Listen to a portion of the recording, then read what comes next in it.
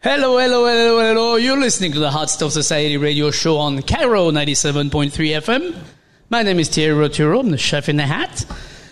Tom Douglas is ditching us today. He's golfing in Scotland like anybody like anybody should do, I guess. Do you think he's wearing the hat with the little pom-pom on top? I'm sure he is. I would love to see a picture of that, though. Yeah, and a kilt while golfing. I hope it's coming through the pipeline.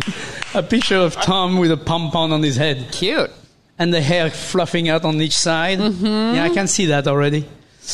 The voice of the lady you're hearing is Rachel Bell. She's going to be co-hosting with me today.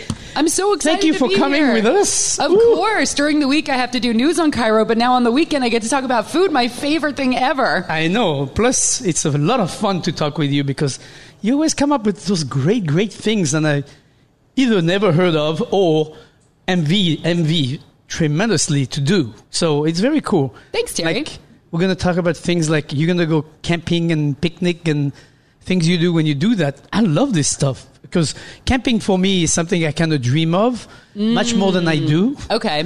I'll have to take you camping. Because the Four Seasons looks really good when I go camping. That's I'm not. I think I left the tent a few years ago and never came back. I just folded and said goodbye. I have a goal of getting people to look beyond hot dogs and hamburgers, and when hiking, go beyond the peanut butter and jelly sandwich. So we're going to talk about that later in the show. Cool. Well, we have a big show coming up today.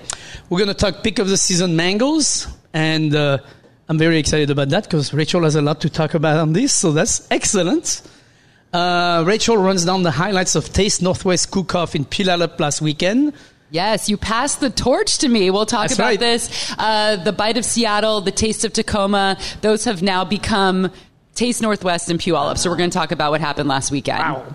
And then we're going to share some of your most mouth-watering last meal from your podcast, your famous world-renowned podcast. Yes. If you haven't listened, it's called Your Last Meal. I just have to brag for a moment. It is James Beard Award nominated because that is the highlight of my career. And I interview celebrities about their last meals. I thought they were putting a star on Hollywood Boulevard for you. Not yet? Not yet. The pandemic slowed that down, but it's coming soon. Yeah. The concrete. They have a shortage of concrete. Exactly. Shortage of everything.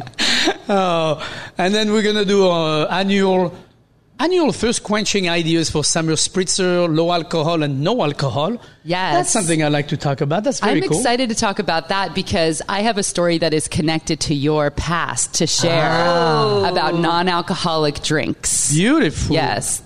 And then what to eat when COVID dulls your taste bud. Something you went through, and I'm very interested in hearing all about it because I think I would die if I lose my taste buds. I think I would be probably one of the saddest person on the planet. Sad well, 80%, the happy Thierry, would probably be going very sad. 80% of people who got COVID lost some of their sense of taste and smell. So this affects a lot of people. And I feel like we kind of stopped talking about it. So we're going to talk about it today because some people never got their taste back.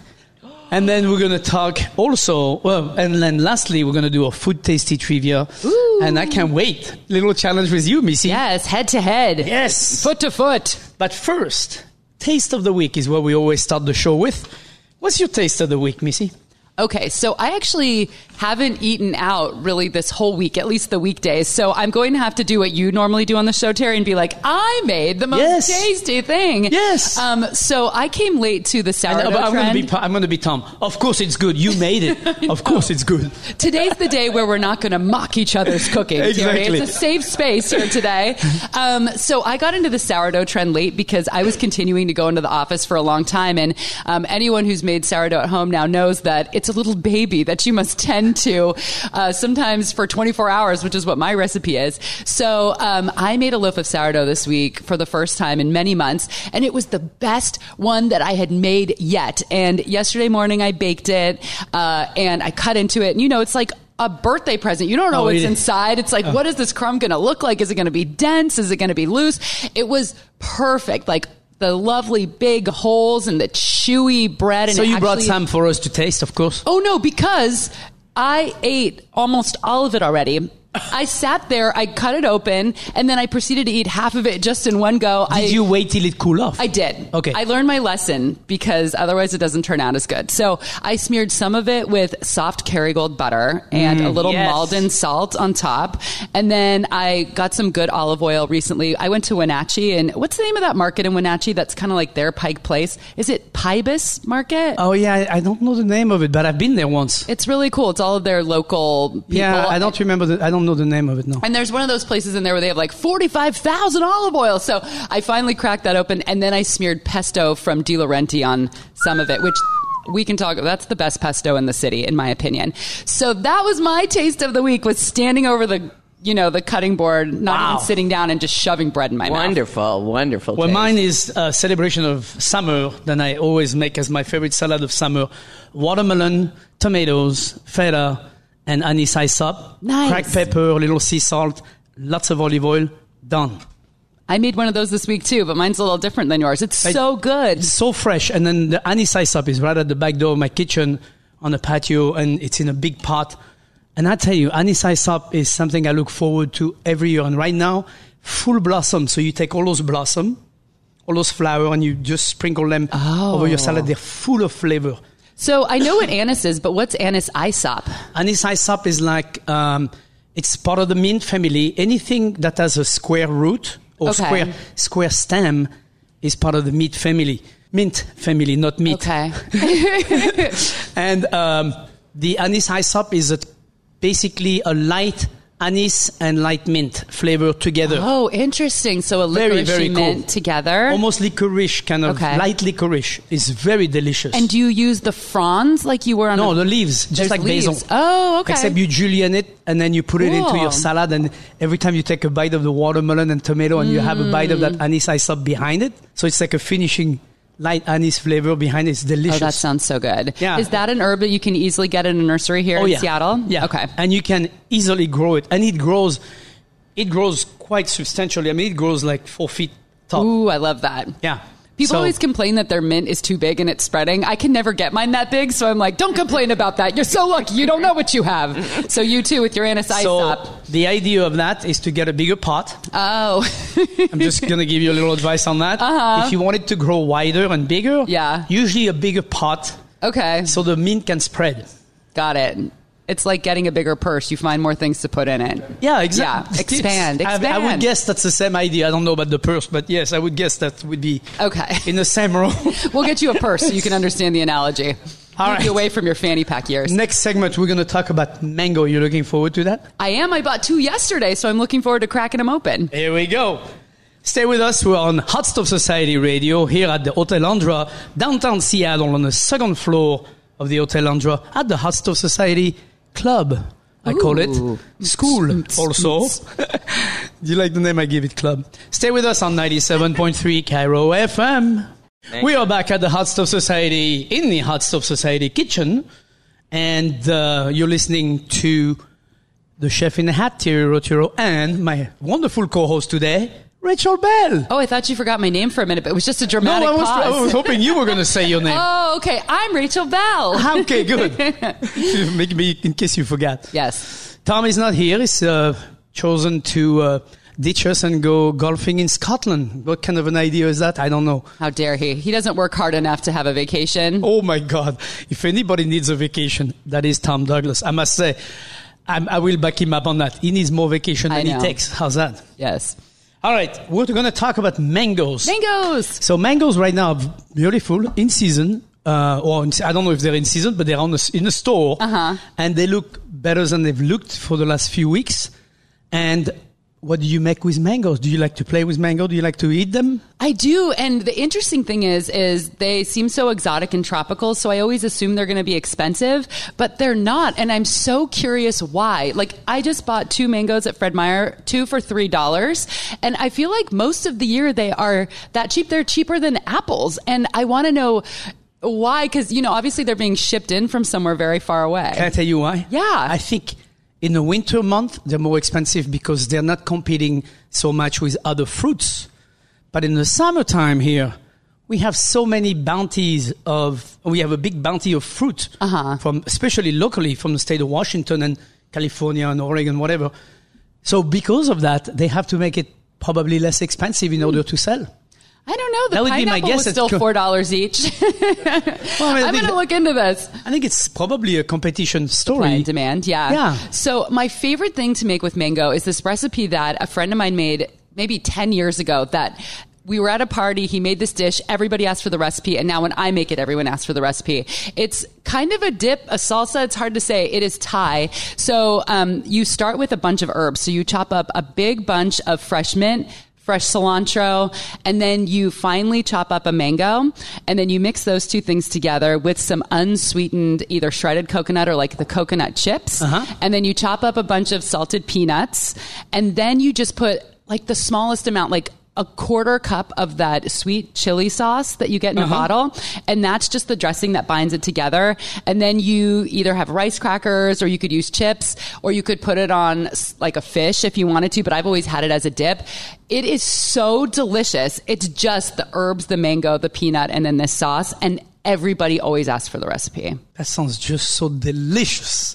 It's fresh. No, it sounds really, really good. And I forgot one thing, and Thai basil. So Thai basil, mint, and cilantro. So I would put this on a nice grilled duck breast, sliced thinly, fan, and then put all that salsa right on top of that. Yeah. So every time you take a bite of duck, you have a bite of that beautiful mango. It's almost like a chutney what you're making. Like it is kind of like a chutney. I was served it as a dip, so that's how I've always eaten it. But people always are a little confused with how to. I have to instruct them on what to do. It's like, what is this? That is the challenge of making your own food and making esoteric food.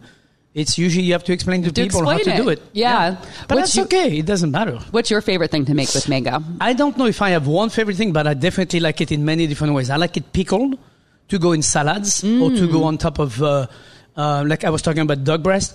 I love to have something like a roast meat or a grilled meat that has a little bit of smoke to it and some grilled char to it, and then mix like pickled mangoes.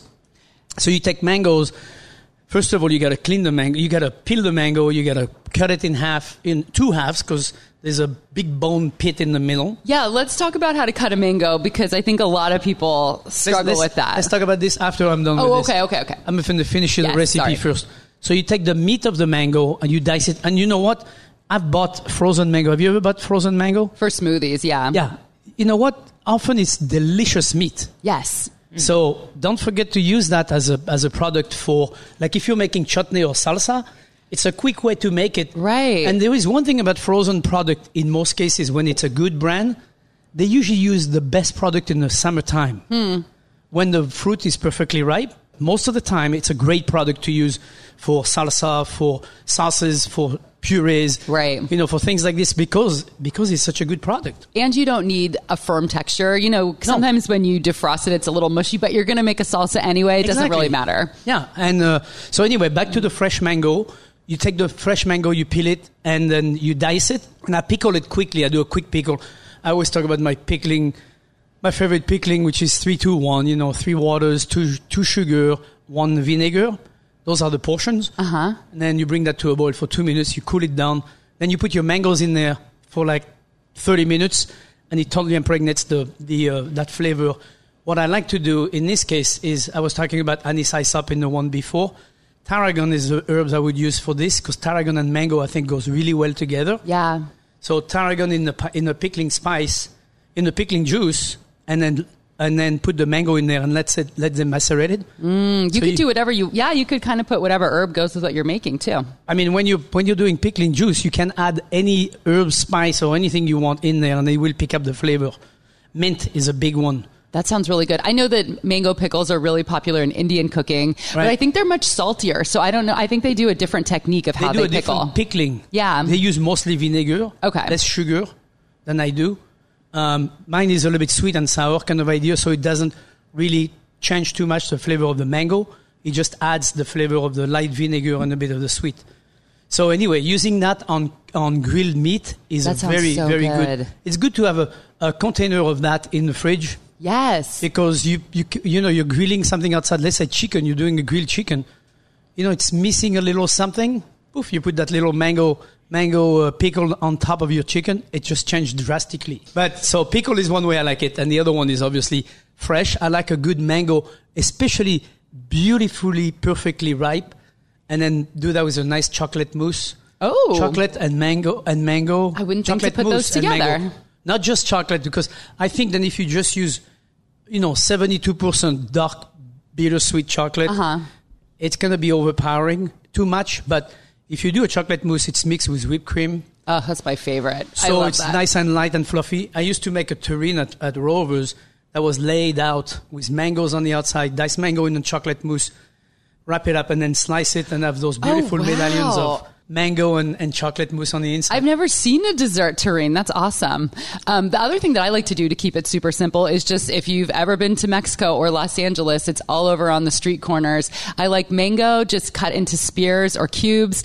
You could add pineapple, watermelon, cucumbers, or you could just have mango and then you just squeeze some lime and then you sprinkle the tahine on top. Tajin, if people don't know that little spice. And that is just perfect. It's refreshing, but then you get that zippiness from the spice and then the lime. I'm actually making that this weekend. Hint, hint, for our next segment coming up later on a hiking trip that I'm going on. There we go.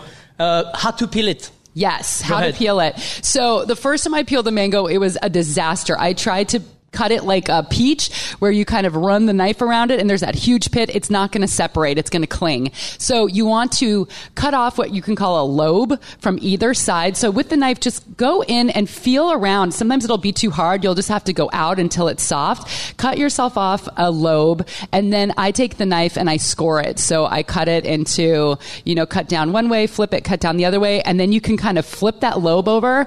And it's so satisfying. Like, how would you describe what that looks like? You invert it. Yeah. You invert it and then pop it out. all the cubes fall off. Yeah, and then you kind of have to take your knife and maybe like a smaller paring knife and cut along the skin and pop them out. But that is the easiest way. Also, I will sometimes peel the whole mango before I do that, and then you can just cut off your lobe and chop it and cube it. But it's much harder to do that, to try to peel before you cut the pit off. It's slippery. Well, it's very hard to do, and it's also, it requires a very hard mango. So if you have a very hard mango, that's one way to do it. But I would recommend cutting it 2 lobes first. Yeah. On each side of the pit. All right. I'm glad we get the mango out of the way. Me too. Good job. I'm done with that mango. Please go get some mangoes and, mix it with strawberry. Mangoes and strawberry. Yes. Mangoes and peaches. I mean, who doesn't want that? That's a great combinations of salad, especially with a bunch of fresh herbs in it at the end. So good. Yeah. I mean, it's an easy one to do it. All right. Get out there. Get some mangoes.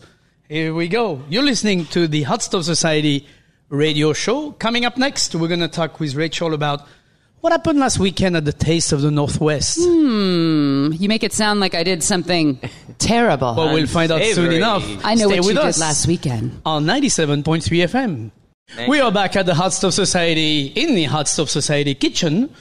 And you're listening to the chef in the hat, Thierry Roturo, and my wonderful co-host today, Rachel Bell. Oh, I thought you forgot my name for a minute, but it was just a dramatic pause. I was hoping you were going to say your name. Oh, okay. I'm Rachel Bell. Okay, good. Make me, in case you forgot. Yes. Tom is not here. He's chosen to ditch us and go golfing in Scotland. What kind of an idea is that? I don't know. How dare he? He doesn't work hard enough to have a vacation. Oh, my God. If anybody needs a vacation, that is Tom Douglas. I must say, I will back him up on that. He needs more vacation than he takes. How's that? Yes. All right, we're going to talk about mangoes. Mangoes! So mangoes right now are beautiful, in season, I don't know if they're in season, but they're in the store. And they look better than they've looked for the last few weeks.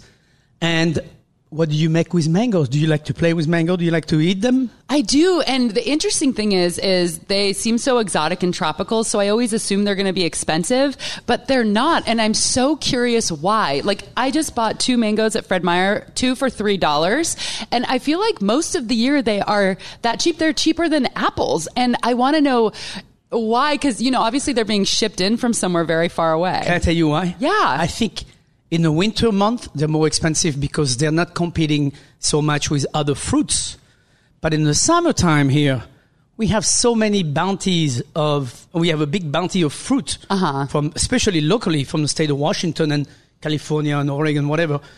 So because of that, they have to make it probably less expensive in order to sell. I don't know. The That would be my pineapple guess. was still $4 each. I'm going to look into this. I think it's probably a competition story. Supply and demand, yeah. Yeah. So my favorite thing to make with mango is this recipe that a friend of mine made maybe 10 years ago that we were at a party. He made this dish. Everybody asked for the recipe. And now when I make it, everyone asks for the recipe. It's kind of a dip, a salsa. It's hard to say. It is Thai. So you start with a bunch of herbs. So you chop up a big bunch of fresh mint, fresh cilantro, and then you finely chop up a mango, and then you mix those two things together with some unsweetened either shredded coconut or like the coconut chips. And then you chop up a bunch of salted peanuts, and then you just put like the smallest amount, like a quarter cup of that sweet chili sauce that you get in a bottle. And that's just the dressing that binds it together. And then you either have rice crackers or you could use chips or you could put it on like a fish if you wanted to, but I've always had it as a dip. It is so delicious. It's just the herbs, the mango, the peanut, and then this sauce. And everybody always asks for the recipe. That sounds just so delicious. It's fresh. No, it sounds really, really good. And oh, I forgot one thing, and Thai basil. So Thai basil, mint, and cilantro. So I would put this on a nice grilled duck breast, sliced thinly, fan, and then put all that salsa right on top of that. Yeah. So every time you take a bite of duck, you have a bite of that beautiful mango. It's almost like a chutney what you're making. Like it is kind of like a chutney. I was served it as a dip, so that's how I've always eaten it. But people always are a little confused with how to eat. I have to instruct them on what to do. It's like, what is this? That is the challenge of making your own food and making, esoteric food. It's usually you have to explain to people how to do it. Yeah. But that's okay. It doesn't matter. What's your favorite thing to make with mango? I don't know if I have one favorite thing, but I definitely like it in many different ways. I like it pickled, to go in salads or to go on top of, like I was talking about duck breast. I love to have something like a roast meat or a grilled meat that has a little bit of smoke to it and some grilled char to it, and then mix like pickled mangoes. So you take mangoes. First of all, you got to clean the mango. You got to peel the mango. You got to cut it in two halves because there's a big bone pit in the middle. Yeah, let's talk about how to cut a mango because I think a lot of people struggle with that. Let's talk about this after I'm done with this. Okay. I'm going to finish the recipe first. So you take the meat of the mango and you dice it. And you know what? I've bought frozen mango. Have you ever bought frozen mango? For smoothies, yeah. Yeah. You know what? Often it's delicious meat. Yes. So don't forget to use that as a product for, like if you're making chutney or salsa, it's a quick way to make it. Right. And there is one thing about frozen product in most cases when it's a good brand, they usually use the best product in the summertime. When the fruit is perfectly ripe, most of the time it's a great product to use for salsa, for sauces, for purees, right? For things like this because it's such a good product. And you don't need a firm texture. Sometimes when you defrost it, it's a little mushy, but you're going to make a salsa anyway. It doesn't really matter. Yeah. And so anyway, back to the fresh mango. You take the fresh mango, you peel it, and then you dice it. And I pickle it quickly. I do a quick pickle. I always talk about my pickling, my favorite pickling, which is 3-2-1. 3 waters, 2 sugar, 1 vinegar. Those are the portions. And then you bring that to a boil for 2 minutes. You cool it down. Then you put your mangoes in there for like 30 minutes, and it totally impregnates that flavor. What I like to do in this case is I was talking about anise hyssop in the one before. Tarragon is the herbs I would use for this because tarragon and mango I think goes really well together. Yeah. So tarragon in the pickling spice, in the pickling juice, and then put the mango in there and let them macerate it. You could do whatever you could kind of put whatever herb goes with what you're making too. I mean, when you're doing pickling juice, you can add any herb, spice, or anything you want in there, and they will pick up the flavor. Mint is a big one. That sounds really good. I know that mango pickles are really popular in Indian cooking, but I think they're much saltier. So I don't know. I think they do a different technique of how they pickle. Different pickling. Yeah. They use mostly vinegar. Okay. Less sugar than I do. Mine is a little bit sweet and sour kind of idea, so it doesn't really change too much the flavor of the mango. It just adds the flavor of the light vinegar and a bit of the sweet. So anyway, using that on grilled meat is very good. It's good to have a container of that in the fridge. Yes. Because you're grilling something outside. Let's say chicken. You're doing a grilled chicken. It's missing a little something. Poof! You put that little mango pickle on top of your chicken. It just changed drastically. But so pickle is one way I like it, and the other one is obviously fresh. I like a good mango, especially beautifully, perfectly ripe, and then do that with a nice chocolate mousse. Oh. Chocolate and mango. I wouldn't think to put those together. Not just chocolate, because I think that if you just use, 72% dark bittersweet chocolate, it's going to be overpowering too much. But if you do a chocolate mousse, it's mixed with whipped cream. Oh, that's my favorite. So it's nice and light and fluffy. I used to make a terrine at Rover's that was laid out with mangoes on the outside, diced mango in a chocolate mousse, wrap it up and then slice it and have those beautiful medallions of mango and chocolate mousse on the inside. I've never seen a dessert terrine. That's awesome. The other thing that I like to do to keep it super simple is just, if you've ever been to Mexico or Los Angeles, it's all over on the street corners. I like mango just cut into spears or cubes. You could add pineapple, watermelon, cucumbers, or you could just have mango and then you just squeeze some lime and then you sprinkle the tahine on top. Tajin, if people don't know that little spice. And that is just perfect. It's refreshing, but then you get that zippiness from the spice and then the lime. I'm actually making that this weekend. Hint, hint, for our next segment coming up later on a hiking trip that I'm going on. There we go. How to peel it. Yes, how to peel it. So the first time I peeled the mango, it was a disaster. I tried to cut it like a peach, where you kind of run the knife around it and there's that huge pit. It's not going to separate. It's going to cling. So you want to cut off what you can call a lobe from either side. So with the knife, just go in and feel around. Sometimes it'll be too hard. You'll just have to go out until it's soft. Cut yourself off a lobe. And then I take the knife and I score it. So I cut it into, cut down one way, flip it, cut down the other way. And then you can kind of flip that lobe over. And it's so satisfying. Like, how would you describe what that looks like? You invert it. Yeah. You invert it, and then pop all the cubes fall off. Yeah, and then you kind of have to take your knife and maybe like a smaller paring knife and cut along the skin and pop them out. But that is the easiest way. Also, I will sometimes peel the whole mango before I do that, and then you can just cut off your lobe and chop it and cube it. But it's much harder to do that, to try to peel before you cut the pit off. It's slippery. Well, it's very hard to do, and it's also, it requires a very hard mango. So if you have a very hard mango, that's one way to do it. But I would recommend cutting it 2 lobes first. Yeah. On each side of the pit. All right. I'm glad we get the mango out of the way. Me too. Good job. I'm done with that mango. Please go get some mangoes and, mix it with strawberry. Mangoes and strawberry. Yes. Mangoes and peaches. I mean, who doesn't want that? That's a great combinations of salad, especially with a bunch of fresh herbs in it at the end. So good. Yeah. It's an easy one to do it. All right. Get out there. Get some mangoes.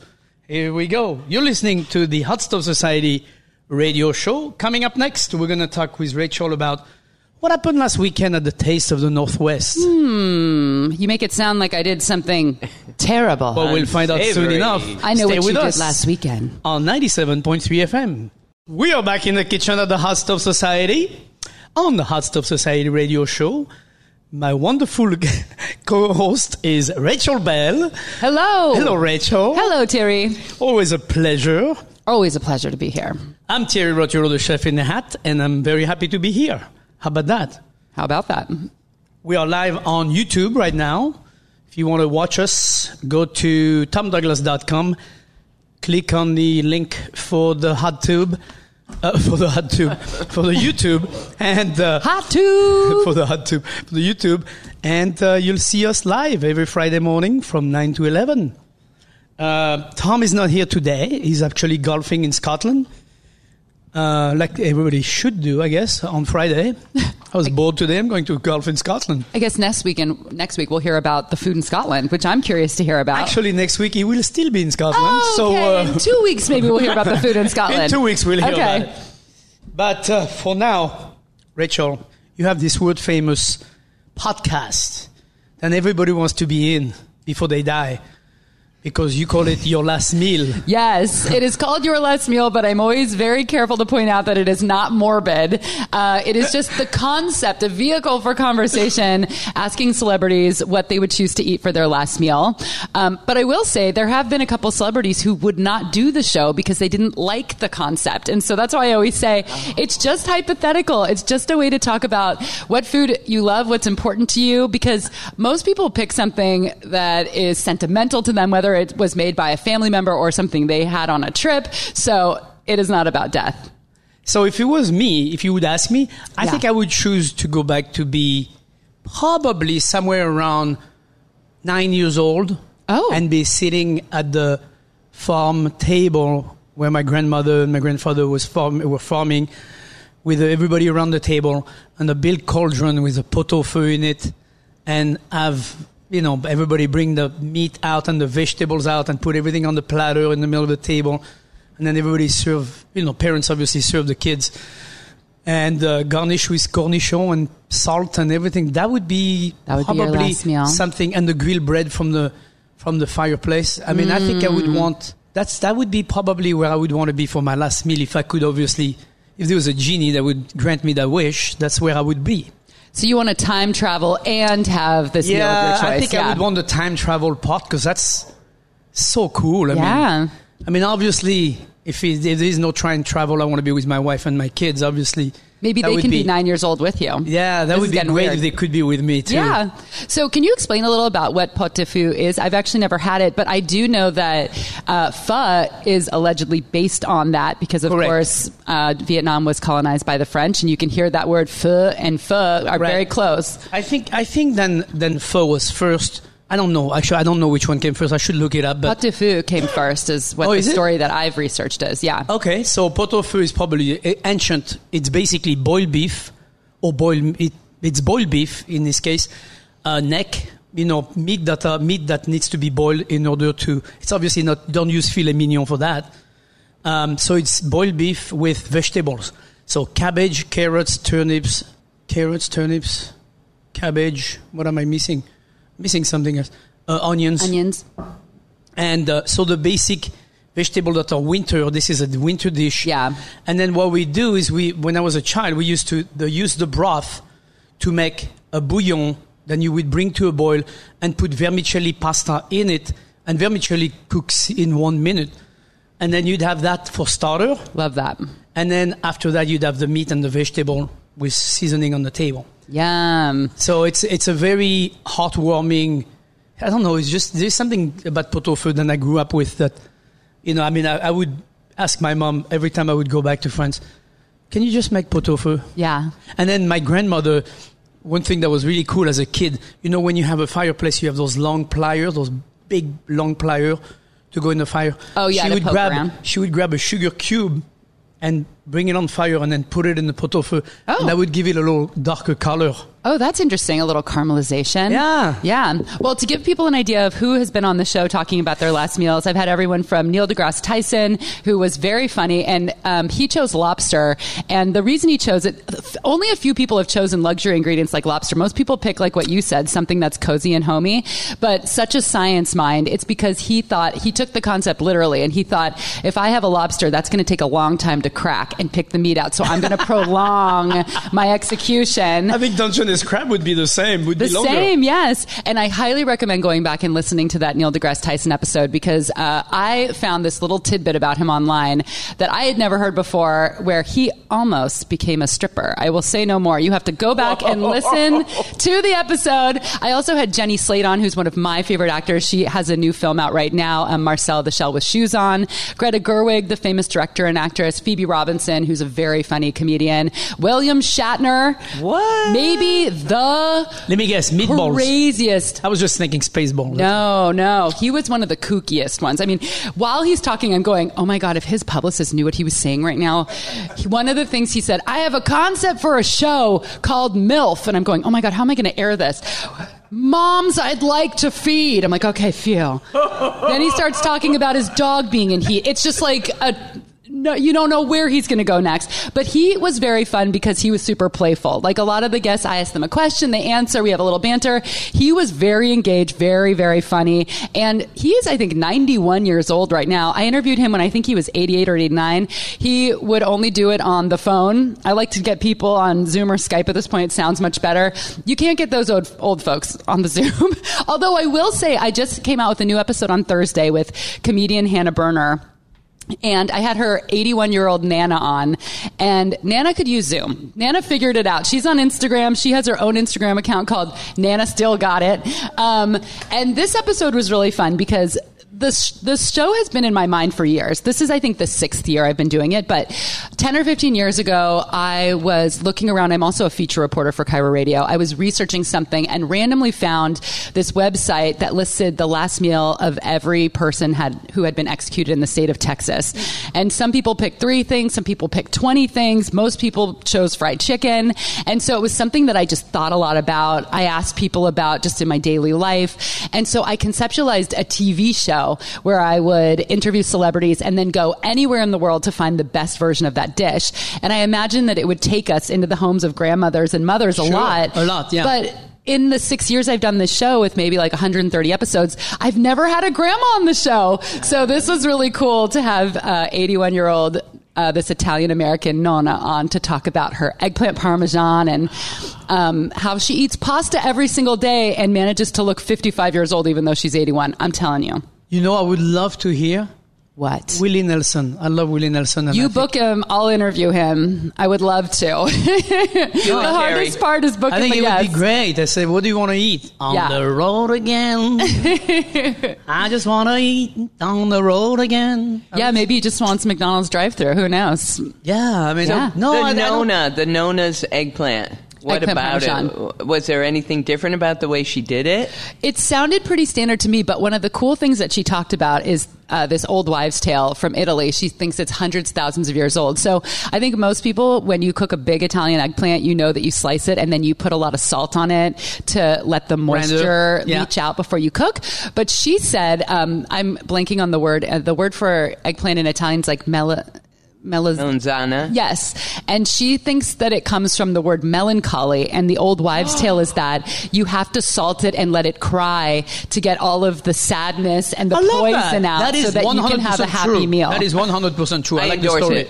Good. I go with it. Well, I think it's a great story. If you want to listen to the podcast, it's available anywhere you get podcasts or at yourlastmealpodcast.com. And you can follow along at Hello Rachel Bell on Instagram. We will do it. Thank Glad you. we had that put in because it's definitely worth listening.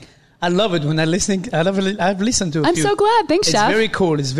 You have a great talent for that. Thanks. Beautiful.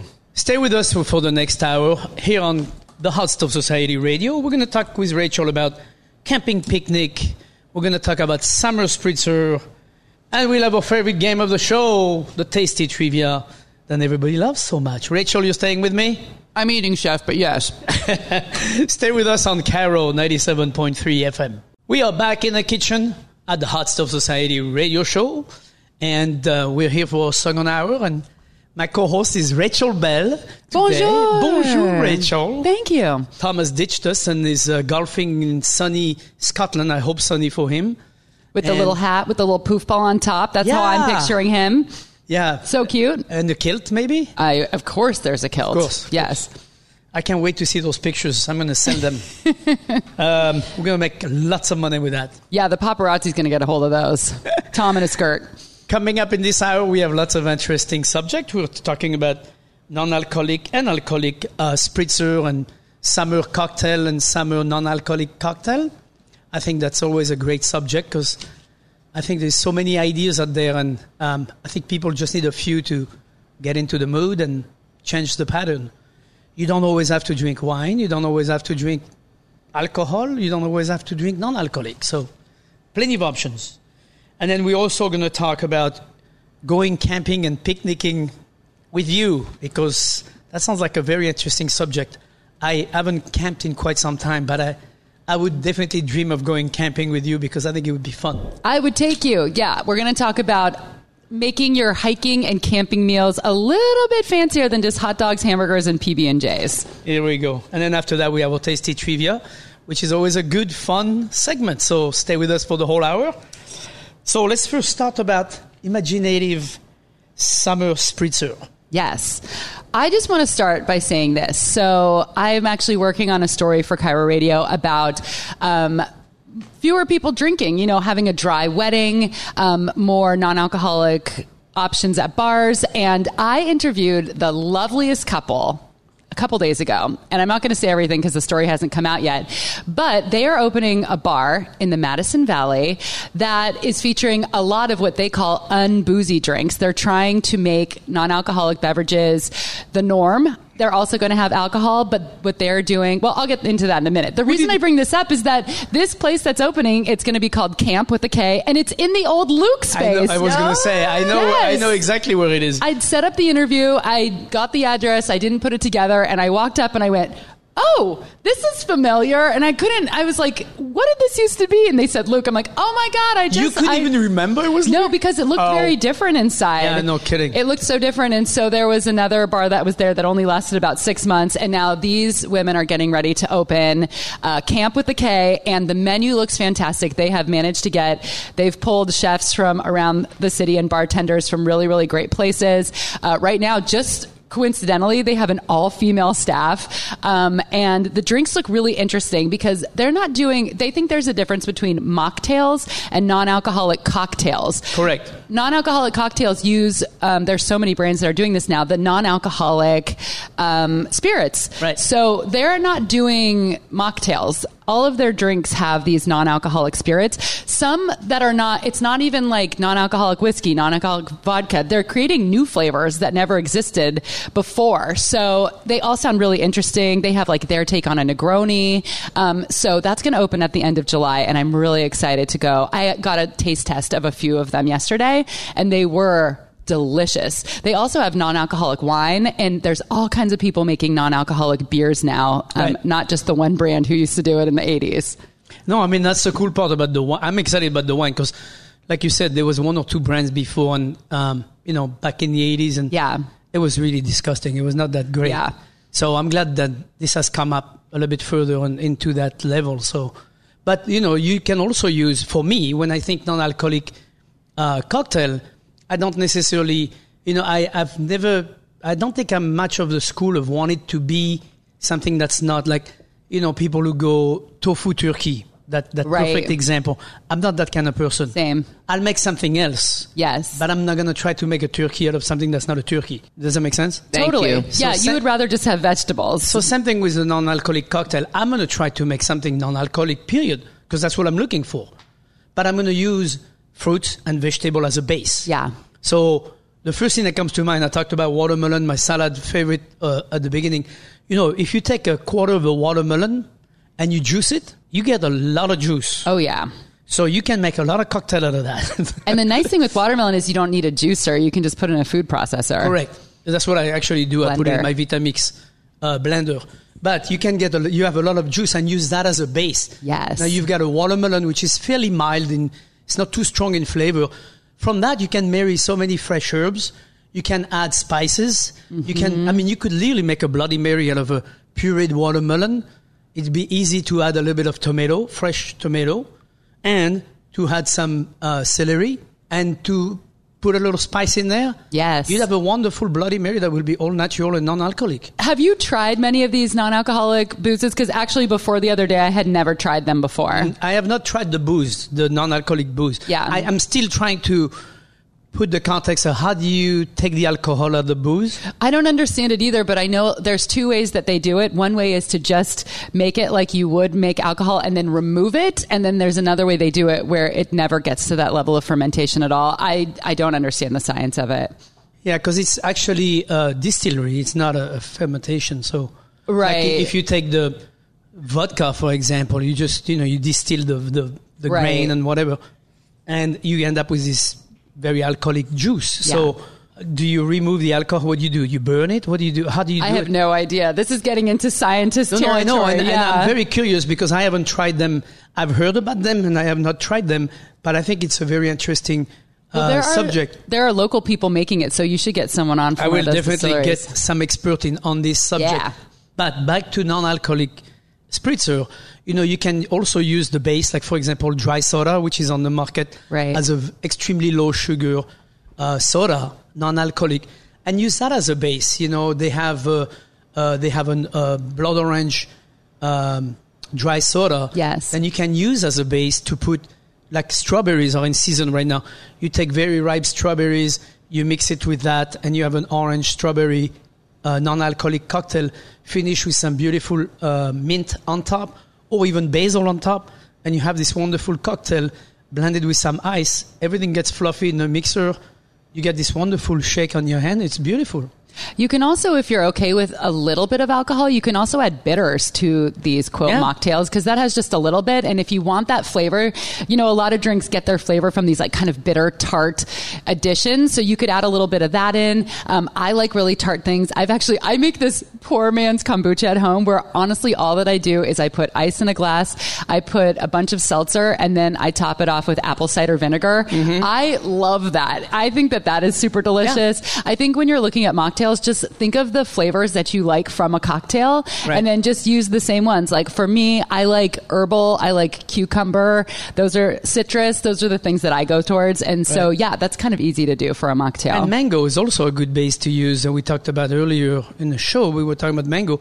If you pureed mango, a little bit of a spoon of pureed mango mixed with a lavender dry soda, for example. Yeah. That's a delicious mixture together. You end up with a wonderful soda that now has a beautiful lavender added to mango. And you end up with a wonderful flavor.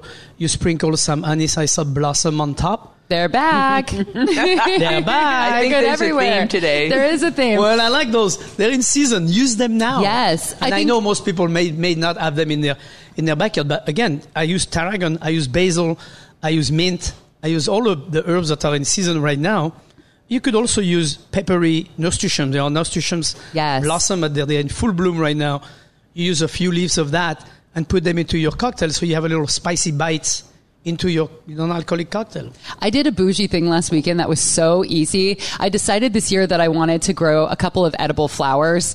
And so you just go to the nursery. I just bought 2 plants, 2 kinds of edible flowers. And so I took my ice cube tray, I filled it with water, and then I took, I'm blanking on the kind of flower. What's the little purple ones, little purple white guys that are edible? Pansies. So I grew a little pot of pansies just outside my door. I clipped maybe 12 of them. That's how many cubes are in my ice cube tray. And then I just put them on the top of the water, froze it. Nice. And they came out and they were beautiful. So pretty. And I made homemade lemonade, which was actually the first time I'd ever made it. And it's so beautiful. I had guests over, and just to have an ice cube with a little flower, it was no harder than just making regular ice, and people go, ooh, ah. Rachel Bell, the hostess with the mostess. That's what I like to say. Coming up next, we're going to talk about what happened when you have COVID and lose your taste buds. Devastating. Stay with us on Caro 97.3 FM. We are back in the kitchen at the Hot Stove Society radio show. My co-host is Rachel Bell. Hello, Chef. Hello. Hello. Always a pleasure. Love being here. So, I heard you had COVID, and you told me you lost your taste bud for a while. Yes, I just tested negative finally a week ago. I thought I was immune. It took me so long to get it. But a few days in, I made myself matzo ball soup because I was sick, and I took a bite of the matzo ball, and it was so salty I couldn't even eat it. And then I had one peanut M&M, and it was so sweet I couldn't stand it. So for one day, everything savory tasted too salty. Everything sweet was sickly sweet. The next day, nothing. Everything was gone. It is so concerning. Everybody loves to eat. But when you really, really, really love food and kind of revolve your life around it, it's just so joyless every meal. And, being in isolation for 10 days, food, you were my only friend. And then you ditched me. So I put a poll up on Instagram asking people, when did you get your taste back? Because I remember when COVID started, when we learned that was a symptom, I haven't really heard anyone talking about it since. Right. So I was shocked to read dozens and dozens of people, 3 months, 6 months, 9 months, a year, 2 years, I've never gotten it back. That's when I started getting concerned, and I thought, why aren't we talking about this? Because 2 years. 2 years, and they still haven't gotten it back. A woman I spoke to the other day, hers was gone for 9 months, and she is a bartender, so she couldn't taste anything. And then she got Bell's palsy, which is a whole other thing. Like, there's all of these symptoms happening. But I interviewed a doctor, actually, for my podcast. If you go back to the Ben and Jerry episode, because little known fact, Ben, I believe it is, maybe it's Jerry, is anosmic, which means he can't smell or taste and has been that way his whole life, which is why Ben and Jerry's make such chunky ice cream, because of the texture. So in that episode, I had on a doctor who has studied the olfactory system for 15 years, and they still don't completely know why this happens. They just know that there's basically a switch in your brain that shuts off, like the valve that says The brain is going to tell you what things taste like. And unfortunately, there's another symptom that some people get. I don't know anyone who's had this. It's called parosmia, where it's not that you can't taste, it's that everything smells really bad. So it could smell like gasoline, feces, turpentine, and those people have a really hard time great smell that everybody eating. loves. Yes, and the theory is, they don't know for sure, the theory is that the reason that you have a sense of smell, which smell is our oldest, most ancient sense, that's what we had before we had any of our other senses. It's linked to memory. It's right next to memory in your brain. They think that we use scent to protect ourselves. That's how you don't eat something poisonous. So if your smell turns off, your body says, oh my gosh, we have to really protect you. We're going to make everything smell bad. That's the idea behind that. But going back to not tasting, mine only lasted about a week. Thank God. It is so joyless. So I just wanted to kind of, first of all, bring it up just to say, if you're listening, I am just giving you my greatest empathy, because, you know, eating is not just, oh, it's fun and it's good. There's a lot wrapped up in it. And the studies show now that people who have lost their sense of smell and taste for long term, there's a lot of depression, anxiety, a lot of mental health issues that are coming up. Of course. Not only because you're not enjoying the food, but because it's shutting off that connection between food and memory, right. And smells and memory that we really, as humans, it's just such a part of our ancient being. I think that in life in general, most people are extremely happy when they eat. Yes. And whether they're, you know, I mean, we also stress eat, which is not necessarily a happiness side, but it's a relief side. So I think it's very, very important that if you lose your, I mean, I couldn't even fathom, I spend my life smelling stuff, you know, I smell all the time. I actually over-smell stuff. You know, Me too. I have a big issue with that. So, but anyway, I couldn't even foresee what it would be like to not be able to smell it. It would be seriously sad. Yeah. But not to taste on. To me, I think then when you taste something, if you can't smell, you can't really taste it. Because exactly. If you've ever tried to do the test of like pinching your nose, right, and then eating something, it tastes very different when you smell than when you don't. Yes. So those two are very much combined together. Yeah, so your tongue picks up salty, sweet, bitter, and then flavor is all from scent. We don't realize it. And also, like, in the back of your throat, there's like a connection when you're eating that goes up the back of your olfactory system into your nose. So the thing is that you have to find something to enjoy. And you want to focus on texture is one of the things. Right. So crunchy, crispy, you know, if you're someone who likes puddings, like something kind of slippery, melty. I mean, Did you test hot, spicy food? A little bit. I took everything out of my pantry. I was smelling fish sauce, nothing. Mustard, nothing. They say that you can get spice because spice is not a flavor. Spice is a sensation. Right. Mint is as well. Cooling and spicy is the equivalent of like fingers tickling your tongue. It's actually like a feeling sensation. Right. So yeah, spicy is good. But I wanted to ask you, if somebody came to you and said, what is the crunchiest dinner that I could have to feel satisfied? That's not just a bunch of fried food necessarily. What would you recommend? Well, if you want really crispy, I would start. The first thing that comes to mind is croutons. You know, that's a good idea. Something that's really dry bread, that's crunchy, that's crispy. You could flavor that with a little something, but we're not talking flavor, we're talking texture. And I would definitely do crispy lettuces. Yeah. You know, like gem lettuce and, you know, like a Caesar salad is the first thing that comes to mind. That's a great idea. That would be one of the things that would come to mind for texture. What else? I mean, anything that has a wrap that would be dry, you know, like almost like if you were taking a tortilla and having it really crispy. Like a tostada maybe? Like a tostada, exactly. And, you know, things like this, that would be also coming to mind because of the texture. It's hard for me to have texture without flavor. I know. It's hard to disassociate them. I mean, you can still add flavor, but during that time I felt like, well, I'm not going to use this because this was a little expensive. What's the point? Or I don't want to eat this because I was saving that and that's not even going to... The thing that I ate actually for 4 meals in a row was I made a Korean vegetable pancake just with anything I had left in my drawer. So I like cut up leeks, big chunks of scallions, carrots. I did matchsticks, cabbage, asparagus, and then you make a very thick batter that was only, I looked up all kinds of recipes. There's no egg in it. It was just flour and water, like a little cornstarch and salt. Right. And then you just fold in all of these, like 2 cups of vegetables into this thick batter, and then frying pan with a couple tablespoons of oil. And it was really satisfying. But I made this dipping sauce that had fish sauce, soy sauce, sesame sauce, sriracha. Couldn't taste any of it. What? Nothing. So that part wasn't so fruitful. But What about I tried. cookies? I didn't have any cookies, but I was eating. Actually, you know what was the most delicious thing was watermelon. That was something I actually. The texture was great. The juiciness was really good, and I actually could taste it a teeny weeny bit. But you couldn't taste. Oh, you could taste it slightly. Teeny little something. Oh, that's interesting. I ate a lot of watermelon. Because I think cookies. I mean, cookies would be a good one too. Yeah. To just because it's crunchy. If you get a crunchy one. I took advantage and ate a lot of healthy stuff because I thought if I can't taste it anyway, I might as well just eat a lot of vegetables. I eat very broccoli, simply. carrots. I mean, carrots. You couldn't taste carrots. No. Nothing. Then I thought I got my taste back. This whole thing's over. And my friend and I went to Salt and Straw and got ice cream. I took a lick of hers. I said, oh my God, this matcha, it's so good. And she looked at me, it's pistachio. I'm like, oh no. So I think it's back like 80% You get even now. Fooled by the color. Yes, I like green like a baby. That's so awesome. All right, coming up next, we're going to talk about going camping and having some picnic. Your favorite, going My camping. favorite. Stay with us on 97.3 FM, Cairo. You are here on Cairo, and my name is Thierry Roturo. I'm the chef in a hat. And I'm Rachel Bell, host of Your Last Meal and a feature reporter on Cairo Radio. Here we go. And Tom Douglas is in Scotland.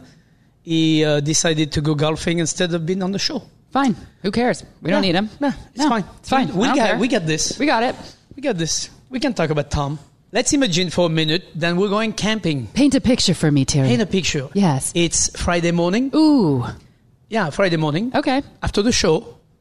And we're going camping in Eastern Washington. Sure. Or on the other side of the mountain. I want to go. Can we go to the Hoh Rainforest or Mount Rainier? Yeah, that would be a lot more fun. Let's do that. Actually, let's go to the beach. Let's go to the coast. We'll go anywhere. It's our imagination. We're going camping. So you're going camping. You have a tent, I guess. And I have a van. A full RV. A full RV, yeah. Something where you can cook it. With a Viking range. 6 bathrooms. Not quite, but most importantly, a comfortable bed. Yes. 600 and a shower. Egyptian sheet. Yeah, that's my idea of camping. But we got to talk about the food. Let's talk about the food. Yes. What do you bring? All right. So I'm kind of on a bit of a mission to get people to get more creative when they go camping, because I think a lot of people just fall back on hot dogs and hamburgers. You grab some chips and that's fine. I love hot dogs and hamburgers, but if you like to cook at home, you should also, cook that way when you're out at the campsite. So personally, I don't have a camp stove. I like to do everything over the fire. Right. And there's so many things that you can do. And it actually requires you to be a little more creative, because you'll think, well, I can't do that because I can't boil water. So one of the things... What do you mean you can't boil water? Well, you could boil water, but it's not like if you're trying to make rice or something over the open fire, it's a little more challenging to find like the hot spot and the cooler spot and the medium spot. But there's definitely a challenge working on raw fire. Yeah. Yes, there is. One of my favorite things to do is to make steak tacos, but to make the corn tortillas from scratch at the campsite. Ooh. So we just bring a bag of masa, and you bring your little tortilla press, and all you need to do is mix water into that masa. It's not like a pasta dough or a bread dough where it has to rest. You just mix it up, roll into balls, and then we bring a cast iron, either a pan or like a griddle. And so we'll make the tortillas. Have you been to Sonora Town in Los Angeles? I know of it. I have not been there. Okay, Sonora Town is incredible. In the Sonora region of Mexico, they actually use flour tortillas with so much lard that you can see through them like a stained glass window. It is, if you're in LA and you love Mexican food, you have to go. But I model mine on their tacos. So we just do like a really simple salt and pepper on the steak, like a flank steak or something, skirt steak, and just grill that. And then do a little bit of melted cheese, a really good salsa, whether you pick it up or you make your own before you go. And I feel like I'm forgetting something. Some cilantro. Oh, and guacamole. Yeah, guacamole. And I just make guacamole when I'm out there. I like it simple. Just avocados mashed with lots of lime and salt and like maybe a little bit of tapatio tomatillo. That's how I like it too. That is like pretty simple, but still elevated to me. We'll do grilled corn on the cob. Sometimes we'll do like the corn that has like the cojita and the mayonnaise and the lime.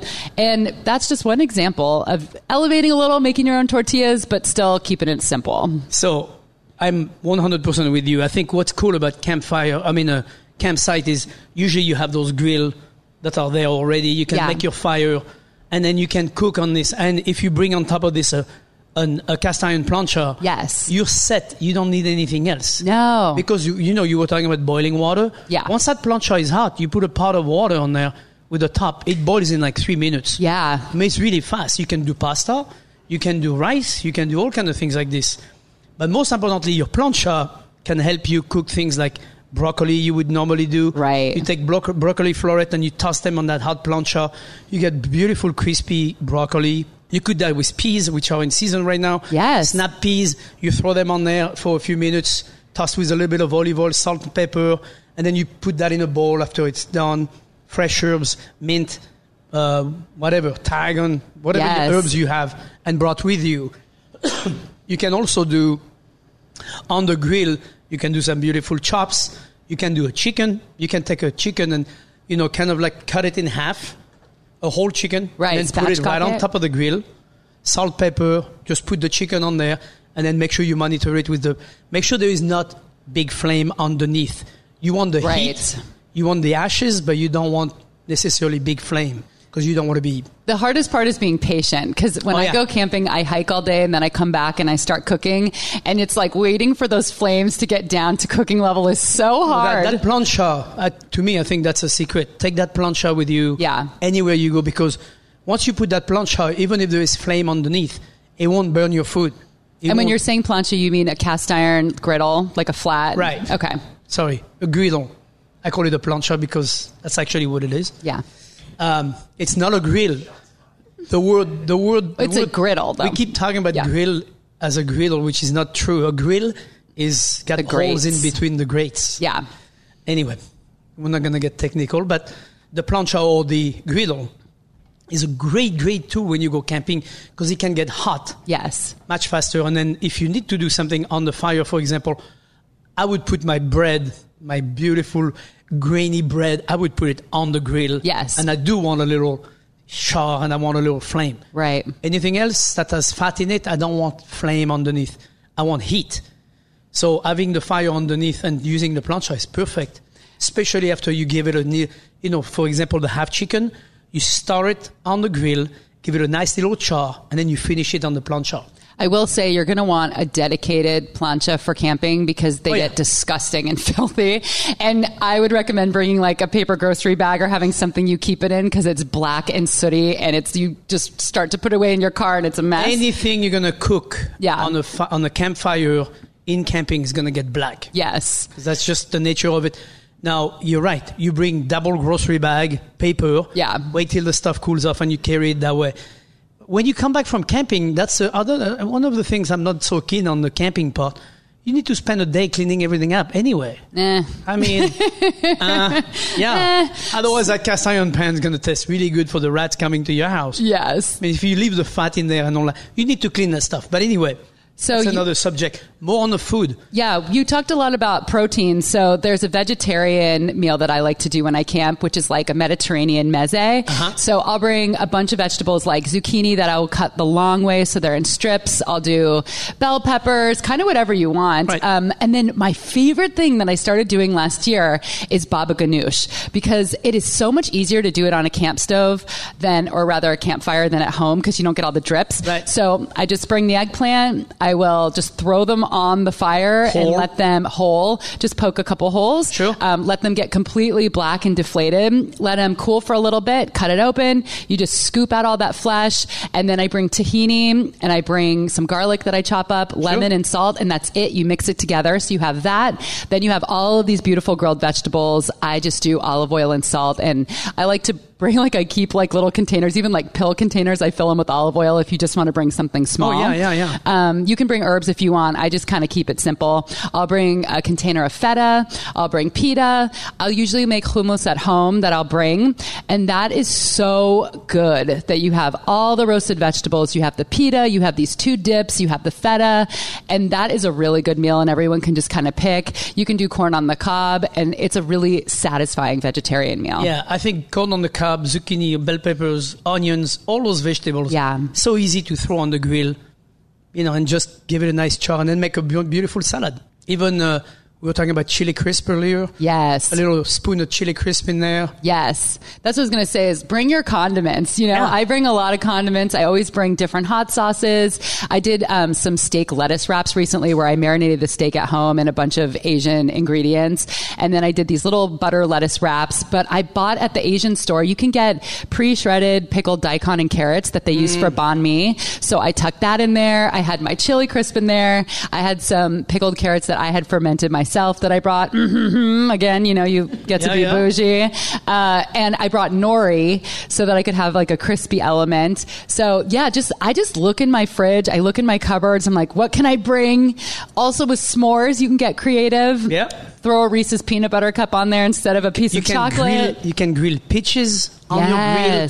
Bananas. And mix that with your ice cream. Well, you don't have ice cream because you're camping. Yes, but you could marshmallows. You could definitely mix that with your marshmallow. Yeah. And your graham cracker and put the peaches together and you have a wonderful dessert. Yes. For hiking too, I like to get creative. So the thing that I'm trying to make a thing is the hiking salad, because sometimes I just feel gross if I bring heavy things or just all these carby snacks. So I'll make a big salad in a Tupperware. Then I bring my little container of olive oil, my little container of balsamic. I'll stick a lemon in there. And then when I'm at the top, I eat my big hiking salad. If I'm camping and we made chicken the night before, I'll shred up the chicken and put that in there too.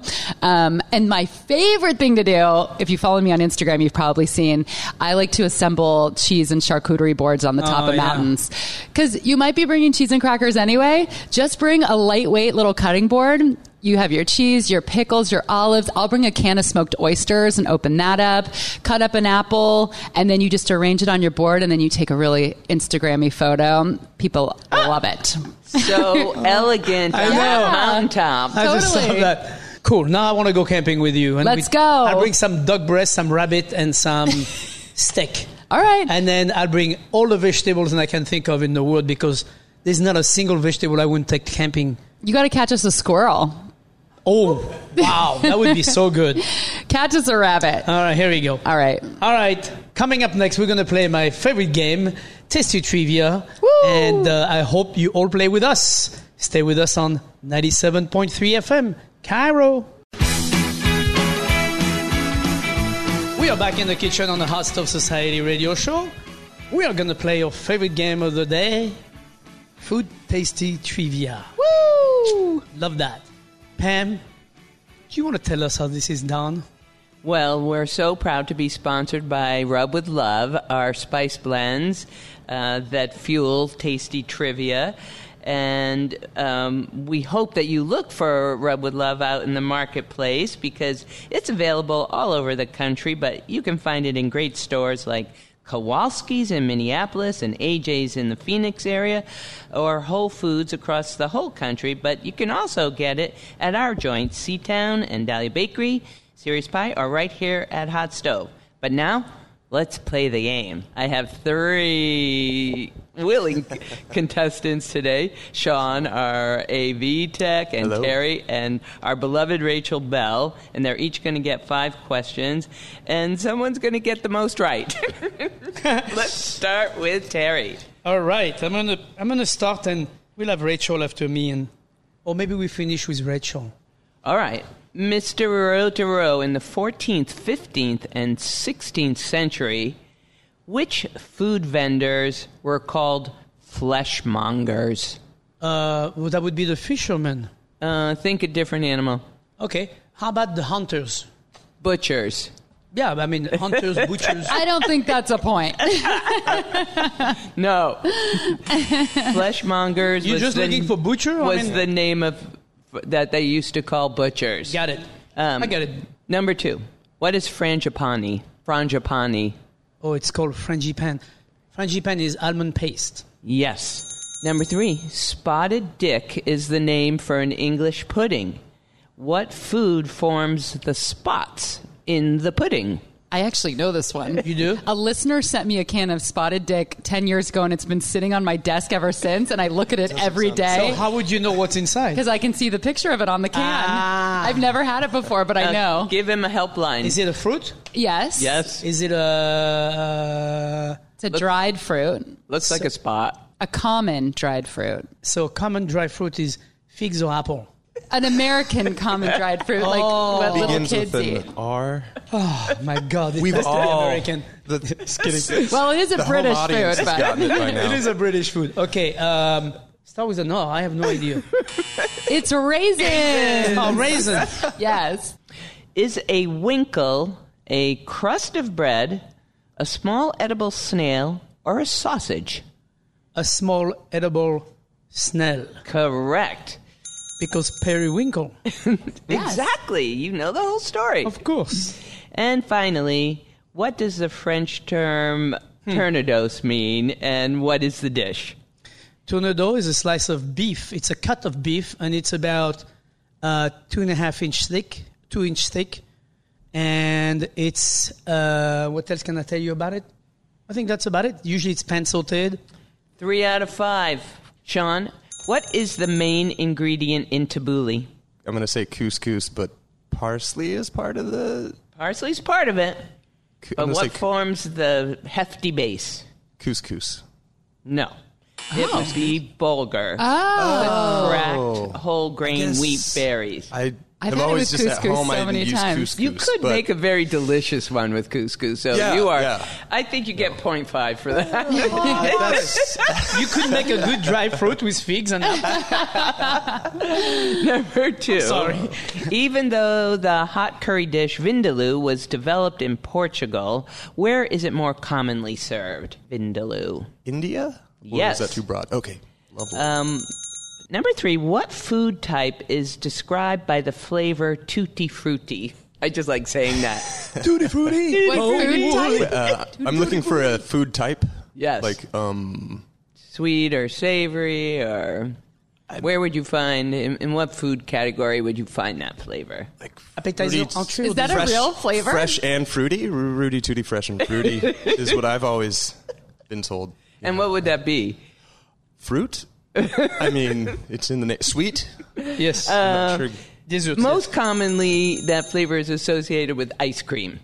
Fruity Tutti ice cream. I've never with fruits fruits of and nuts. Tutti ice cream. Have you? No. No, I only No, know. but I know what it means. I know what tutti frutti means. It's all fruit. The starch, this is a multiple choice. The starch tapioca is derived from which plant? Cassava, pine, or primrose? Cassava. You are Beautiful. correct. Cassava is the right answer. And finally, when we say we are going to spatchcock a chicken, what are we doing? We are filleting it from either the breastplate, usually cut the backbone out, lay it flat so it roasts nice and even. Yes, sir. Beautifully done. Terry, how do you 3 do? out of 5. Oh, you Hi, guys you're are tied. All right, Oh, bring Rachel, it you home, gotta break this Rachel. tie. Ooh. I want you to be our winner. Oh gosh, don't give me any tutti frutti level questions then. In music, schmaltz means cloying music, but in food, what does schmaltz Oh mean? girl, come on! You asked the Jewish girl about schmaltz. It's know. chicken fat, chicken fat, chicken fat. I thought that I had We all knew Thank that. Because we like the schmaltz. Correct. Thank you, Pam. Number 2, multiple choice. Is Roquefort cheese from France, Austria, or Bolivia? This feels like a trick question. I thought it was from France. It's from France. And also multiple choice. If you're cooking something on papillote, are you frying, wrapping in grease paper, or steaming with wine? Wrapping in paper. I think there is a little bit of a... I would say... I gotta say, these questions are harder than yours. You guys, how you didn't get yours? Mine was like a Mensa screening. Which of these words describes a person who eats everything? Multiple choice. herbivore, carnivore, or omnivore? Omnivore. Wow, Pam likes me. This was really hard so far. I got 4 out of 4. I don't know how that works. I don't know. It's just so hard. A Swiss nutritionist developed a mixture of dried fruit and grains that is considered a healthy breakfast. What do they call this mix? Muesli. My mom's favorite cereal in the 80s. 5 out of 5, Miss Rachel Bell. You are not allowed back. She seems very smart to me. Thank you, Rachel. There was Thank you. 3 sheets of question. Did you see how she kept putting them back? Like, Oh, no, I didn't as we notice were that. playing. Exactly. I think Sean got mine, I got his, and you got yours. I got yours. Before we end, Congratulations, young lady. Thank you so much. Which means that somebody is going to win. Who do we have as a winner today? Rachel Bell's Rachel taking Bell? home a bottle of champagne for I'm the the weekend. winner? Wow. Thank you so much. I'll put the champagne in papillote with a little Roquefort. Wow. If you want to be part of the show, you can join the community on YouTube Live at Tom Douglas and Company, or buy a ticket to join us in the studio at thehotstuffsociety.com. Special thank you to Rachel Bell. Thanks for having for me. co-hosting and bringing the joy today. I just want to put one more plug in for the podcast. If you're looking for something to listen to, you can find it at yourlastmealpodcast.com or find Your Last Meal wherever you're listening to this podcast. The show is produced by Pamela Inkley, Sean McFadden, and our editor is Sean DeTore. Also remember, if you miss any episode of Hot Stuff Society radio show on Cairo 97.3 FM, you can listen via podcast. Just subscribe with your favorite apps. Thank you for listening, and thank you, Rachel. Thank you, Chef Terry.